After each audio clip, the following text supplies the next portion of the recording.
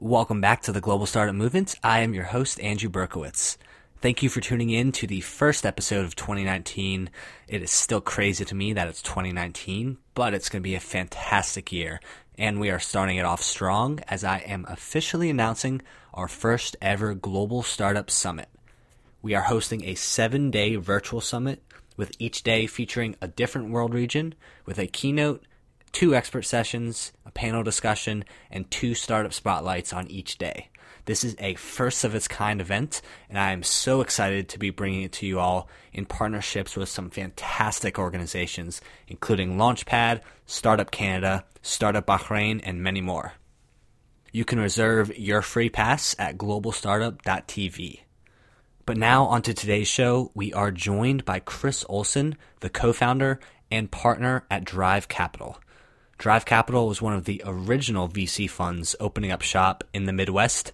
They launched their first fund in Columbus, Ohio, way back in 2012, before raising their most recent $300 million fund. On this episode, we dive into Chris's move from Sequoia to the Midwest and touch on the new legislation around opportunity zones, which is something that you'll be hearing more about on this show. But now I'll pass it off to Chris Olsen, the co-founder and partner at Drive Capital. Entrepreneurship has become a global phenomenon. Uncover the stories of entrepreneurs and investors worldwide, from sub-Saharan Africa to Silicon Valley and beyond, here on the Global Startup Movement. Now, here's your host, Andrew Berkowitz. Chris, it's great to have you on the show. Why don't you kick us off by telling us a little bit about you and really tell us when the Midwest became top of mind for you as the next wave of startup investing? Sure. Well, thanks for having me on the show today. I'm thrilled to be here. Similar to, I'm imagining most people, the concept of going to the Rust Belt to build a venture capital firm was not what I thought I'd be doing, 6 or 7 years ago. And if you told me that I'd be doing this, I'd have said you were crazy. I was a partner at Sequoia Capital and loved everything about Silicon Valley and still do. The thing that happened, though, was, life throws you these curveballs and you have to make a choice as to whether you get excited about them and you take a risk on them or not. And at the time, we were at Sequoia looking at all these other geographies. We'd been to China, we'd been to India, we'd opened up funds and partnerships in all these great places and really extended the Sequoia platform into all these geographies.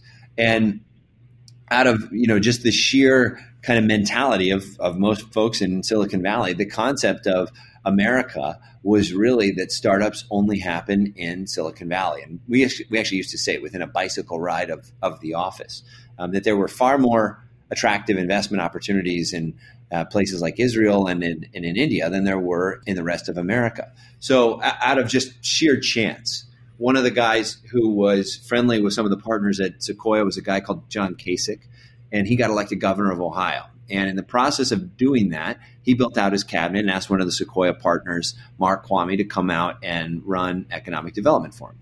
So Mark now had never really been to Ohio before. He'd grown up in Silicon Valley his whole life. When he came out here, and if you were looking at me, you'd see him doing the quotes in my hands here. He discovered Ohio. And what he found here was something different than most people expect. He expected to see Rust Belt, all these jobs leaving, all these no founders, no entrepreneurs, no education system. And what he found was the opposite.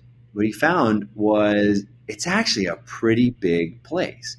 And you don't think about it, but the GDP of a state like Ohio rivals most nations. And if you actually look at the GDP of the Midwest, at the time it was the 5th largest economy in the world. It's actually grown now. Now it's the 4th largest economy in the world.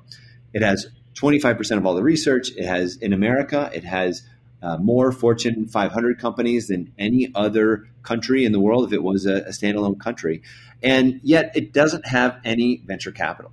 And so he had this concept that he started talking to me about. He said, when he was in economic development, he said, you grew up in Ohio. Why don't you leave Sequoia and start a venture capital fund focused on investing in the Midwest? And I was immediately was fairly dismissive of the idea, but as I started to dig into the data and discovered all the things I last took you through, I started to appreciate that while all these other geographies are fascinating, they're great places, that the Midwest was actually the opportunity of a lifetime. Because if we were right, if this was the invention frontier, the frontier for innovative companies and startups, then it had ramifications for the entire U.S. economy. Because startups in America have historically only been accessible to the 1% of people who live in San Francisco. Well, now, if we could prove that you could build world-class startups in Columbus or Ann Arbor or Chicago or wherever else, suddenly this next economy would be unlocked for the rest of America. And cities all across the country would have a model for how they could reinvent their communities into innovation hubs for startups. And that was for me, when that kind of emerged as the fact pattern, it felt like it was something that I had to do. And so I left Sequoia in 2012 to found the firm, and Mark joined me, and we are now 6 years into it and have a portfolio of 37 companies that we've invested in. We now employ almost 3,000 people across our portfolio on all these Midwestern companies. And if anything, I can tell you that, I'm obviously biased, but I will tell you that we're right, that there is a reason why companies in the Midwest have a better shot at being successful, and it has nothing to do with economic development. It has to do with, if you're a founder and you put your startup company in one of these Midwest cities, you have a better shot of building a successful company than you do in any other corner of the world.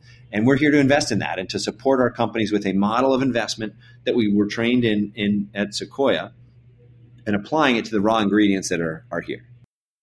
What really stands out to me with the Midwest ecosystems is really the sense of community that a lot of Midwest cities have, especially when it comes to getting on the calendar of C-suite executives, meeting with local angels, whatever it may be. And that stands in stark contrast to the environment in most large cities. But I'd be curious to hear why you decided to plant your flag in Columbus. Because when I think of Ohio, I really think of Cincinnati. I know there's a lot of great stuff going on there with the brandery, with the work that Centrifuge is doing. But tell us a little bit about how you decided on Columbus.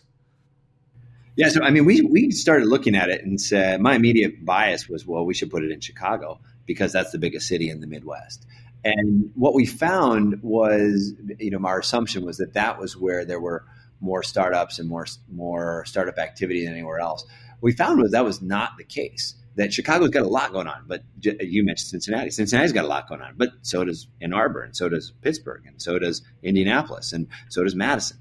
What we started to do was to realize that, look, for us, like ultimately where we are finding the greatest number of investment opportunities is in the number of being in the closest proximity to the largest number of cities. So we got a map out, and it was a Google map, but in Google Maps, you can draw a radius around cities. And so we drew a 200-mile radius around every city in the Midwest. And we said we would put the firm in the circle that had the highest number of urban cities. And Columbus won, because within a couple-hour car drive of Columbus, I can get to Cincinnati, Indianapolis, Ann Arbor, Detroit, Cleveland, Pittsburgh. I've got Columbus here. And then, Chicago is a 1-hour flight, and there's one every single hour. It's actually really easy to get to Chicago. Minneapolis is a hour and 15-minute flight. So we started to feel like, of all of the places in the Midwest, this would be the place that put us in the closest proximity to the largest number of startup opportunities. Yeah, that makes a lot of sense. And so how have the type of companies in your deal flow pipeline really changed since you first arrived and started meeting with founders back in 2013? Yeah, so it's been interesting. I think, the thing that we do, the way that we invest here is, we get a lot of inbound investment opportunities at Drive. We see about 3,000 companies a year from people reaching out to us, either lawyers or folks emailing us at info@drivecapital.com. And I think what we found is that I could fill my calendar meeting with all of those companies, and I'd be very, very busy. But the problem is, it would be a very opportunistic way to spend my time. I'd be going from a meeting with an enterprise software company to a meeting with a next generation social network to a robotic startup. And, it's just really hard to have any point of view on these markets if you're reacting to things that way. So rather than do that, what we do is we proactively pursue themes that we're excited about. So robotics is a big one for us right now. And what we do is we go into these markets and we cold call companies on a global basis and say, look, I'm trying to find the market defining company in robotics, and not just the biggest robot or the fanciest robot, but the one that has the most compelling market opportunity. And as we call through these markets, we start to understand what's available in these different spaces. And as you do that, sometimes it's an early stage company that spins out of Carnegie Mellon, and we invested in a robotics company there called Robotny, and these guys are building these autonomous robotic farms, and it's a wonderful opportunity. Other times, they're companies outside of the Midwest, and we found a company in Baltimore that we were excited about, and we ended up relocating that company from Baltimore to Columbus because the founder felt like he was going to be in closer proximity to his customers. So it's been interesting as this has evolved and the themes that we've chosen to pursue have evolved. They've become decidedly more technical or what I would consider to be true technology companies than in the beginning. I think we had a lot more tech-enabled service companies that we were finding. And that's because the entrepreneurs, the founders and the inventors of these technologies are now coming out of these universities and realizing that I should just stay here. Like I shouldn't go to Silicon Valley. And so we just invested in a data center infrastructure company. And this is a company that I would have expected to be in Silicon Valley. And if I look through our second fund compared to our first, it's fascinating to see how many more technical founders that we're investing in and true technology companies that we're deciding to partner with. Well, I mean, do you think that is somewhat of a product of maybe the Midwest being more of a B2B environment than consumer facing? No, I think it's I think it's just as B2C as anything else. If I look through our portfolio, there are just as many B2C companies here as in other places. And, look, again, I'm biased, but I think that the business leaders here understand the typical U.S. consumer than those in San Francisco. Look, I'm sorry, if you try and sell me a $17 lunch in any city outside of San Francisco, people just aren't going to buy it. If you want to look at where are those restaurant companies, where are those food delivery companies, where are those apparel companies, it's places like the Midwest where they've been selling all of those industries have already been built on, and that expertise has been built with companies like, L Brands or American Eagle or, all at Wendy's or White Cat, those companies, McDonald's, they're all headquartered here. And I think that consumer sentiment is actually better understood here than in other places. And our portfolio has decidedly strong concentration of consumer companies as well as B2B. And, in fact, one of our best performing companies is a company in the insurance space called Root. Root offers car insurance to consumers who don't want to call up their agent and get the same price that their parents got. This is a telematics powered mobile only insurance company. And this is a company it is the fastest growing revenue business I've ever seen, faster than any company in Silicon Valley. And it is in fact a direct to consumer company. Well, I mean, yeah, that makes a lot of sense to me that someone sitting in the Midwest would have much more empathy and be able to relate to the average American consumer much better than someone sitting in Silicon Valley. But were $17 lunches, was that the norm at Sequoia? They're the norm in San Francisco. I mean, if you that's just what it is, a grilled cheese sandwich and a soup. And, you're talking $17. That just, that only works in certain places. Right. And so you've said before that your second fund, your $300 million close was a much easier raise than your first. And I mean, do you attribute that to the success of your first fund, or is that more of the actual thesis of the Midwest rising kind of playing out and proving to be correct? Well, I think it's a lot more popular now to invest outside of Silicon Valley than it was in 2012. I mean, when we started this in 2012, people thought we were crazy. I mean, people were like, why would you ever leave Silicon Valley as a venture capitalist? That doesn't make any sense. And, now it's on the front page of The Economist. It's in the New York Times. It's on USA Today. It's, the newspapers are all talking about how Silicon Valley it's peaked. And I don't know that it's peaked or not, but I think that sentiment is more commonly held than it was in the beginning. And I think that's because people are starting to see the successes emerge in these other places where, you have companies like Duo Security getting bought for several $1 billion. And there's a longer list of Cover My Meds getting bought for a couple $1 billion. There's a long list of 50 plus companies that have been bought or gone public in the Midwest in the last 5 years at north of $1 billion. Like that's a lot of companies. But you're not in the camp that's like, Silicon Valley's dead. Like, cause I see a lot of these headlines and sometimes I feel like it's kind of too, there's still plenty of reasons why a VC should invest in Silicon Valley. But you're on the camp that's like, Silicon Valley's dead and it's over, right? I don't think Silicon Valley's dead. I mean, Silicon Valley saw $50 billion of venture capital investment last year. That's a lot of money. That doesn't feel like dead to me. That feels like a lot of opportunity for a lot of different people and businesses that are being built there. And I think there's a lot of businesses that should be built there. However, I think that you have a better shot at being successful in other places. And you have to either have access to your unfair share of that $50 billion a year. And there will be companies that do that so that you can compete for engineering talent against Facebook and Google and those folks. Or you should just not try and out-engineer Facebook or out-hire Google. Why don't you put your company in a place where you've got the greenfield and you can very easily attract that engineering talent, or you can easily attract that product talent.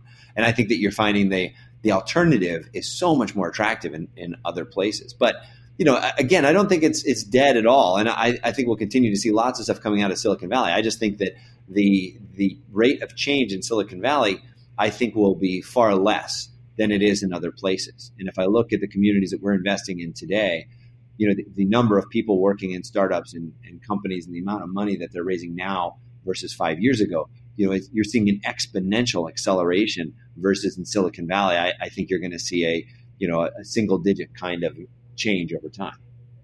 Yeah, no, I would completely agree with that. It's been kind of crazy just to see how quickly this is all happening as well. Like you said, back in 2012, this was just a thesis that you had and you were the crazy guys. That wasn't that long ago. That was like 6 years ago. I mean, this kind of shift has been happening very fast. And I saw that this recent legislation around opportunity zones is something that I think is also going to push the dial even harder. But can you tell us a little bit about what your maybe the conversations that you're having or what's changing within the Midwest VC community around this new Opportunity Zone Act? Sure. So the federal government came out and created legislation that creates tax incentives for investors to build things in areas that are defined as opportunity zones. And fortunately, a giant amount of that real estate that is in those opportunity zones is here in all these Midwest cities and all these Midwest states. What we are seeing is that for certain kinds of companies, particularly companies that require a good amount of real estate, there is an ability to attract investment dollars that you can produce a net after-tax return at a far lower rate than you would have to in other places and outside of opportunity zones. And I think that's been an accelerator for our companies that are really looking at this and saying, I need a big chunk of land. Now, is it going to help the software companies? I don't know, not very much. The gaming companies, not very much. Is it going to help our companies that require a huge footprint for manufacturing? Yes, absolutely. And I think those are the types of companies that are there. And I think what I hope happens is that people can use these first types of businesses as a model, as an example for the kinds of investment that these communities otherwise wouldn't get, and they'll see the benefits in these communities, and then they'll be able to open the aperture on additional legislation that will expand so that those software companies, so that those gaming companies have a similarly attractive investment profile to investors who are excited about opportunity zones. And that could really accelerate the amount of investment and the amount of jobs that are available in these communities that have historically been under a lot of pressure. Yeah. I mean, I still have a lot to read up and learn about the opportunity zone, but my initial impression is that it's much more focused on real estate, like you said. I guess it's yet to be seen how this is going to affect startup ecosystems in the Midwest. But before we finish off with a quick fire round, we've been kind of talking about the Midwest in broad terms, but what are the specific cities or specific ecosystems that you would say are starting to kind of accrue most of the big wins, the big companies, and the talent in the Midwest?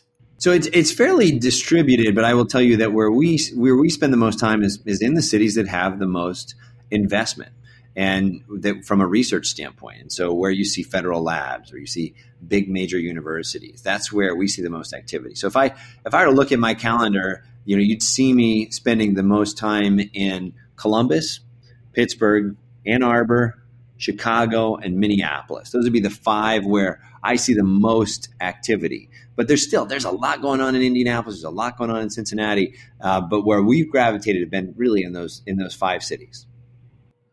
Got it. Awesome. Well, Chris, we're going to finish off with a quick fire round. 4 questions, up to 60 seconds per answer. Sound good? Sure. Perfect. What is the last public investment you made into a Midwest startup, and why'd you make it? That's a good question. The last investment that we made was in a let me think back. I got to remember which one's public. Hold on.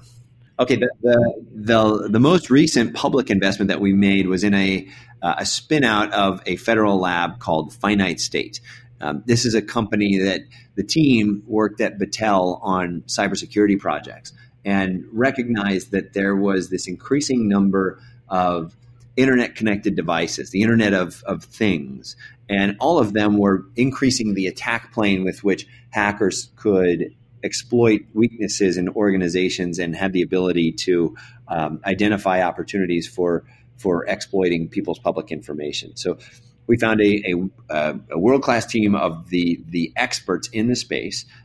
They had yet to form a business. We worked with them to create the company from scratch. They're incubated right now in our offices, and I think they're going to get their first customer here in before the end of the year. Awesome. So let's say that I'm in Columbus, Ohio. I have to catch a plane tomorrow. I have one more night in the city. What's the one thing that you recommend that I do before I leave? You got to go to the short north. There's a part of town where this used to be a blemish of urban blight. It has now turned into one of the most exciting centers for young people in particular. And it's now this center of gravity for young people who are now finding office space and now opening restaurants and living here. And I think you're seeing this model for urban development here that plays out in a wonderful partnership between the community, the business community, and and all the other political constituents. What's your favorite business or startup book, and why? My favorite startup book is The Old Man in the Sea. And I realize that's counterintuitive, but I think that the messages in that book resonate with me every single day, where the idea of persisting and things breaking and finding a way to continue to push on no matter what the world throws at you are the most critical lessons that you need to know about building a business. That this is as much about the emotional toll and your reaction to unanticipated consequences that you can turn into opportunities if you do it right. And if you don't, then you get in a whole bunch of trouble. Yeah, no, I mean, I love that answer. I mean, I think books like The Alchemist, like Moby Dick, I mean, they're not necessarily business books, but there's wisdom in the stories that, if you can spot that, you can apply it to, your own company. Finally, what is your favorite thing about living in Ohio? My favorite thing here is the people, hands down. I mean, this is a community that I underappreciated the power of cooperation coming from San Francisco, where it is such a competition. I think the way that people get together here to achieve goals that they're excited about is one of the most powerful examples I've ever seen of how people can achieve dreams in a relatively short period of time.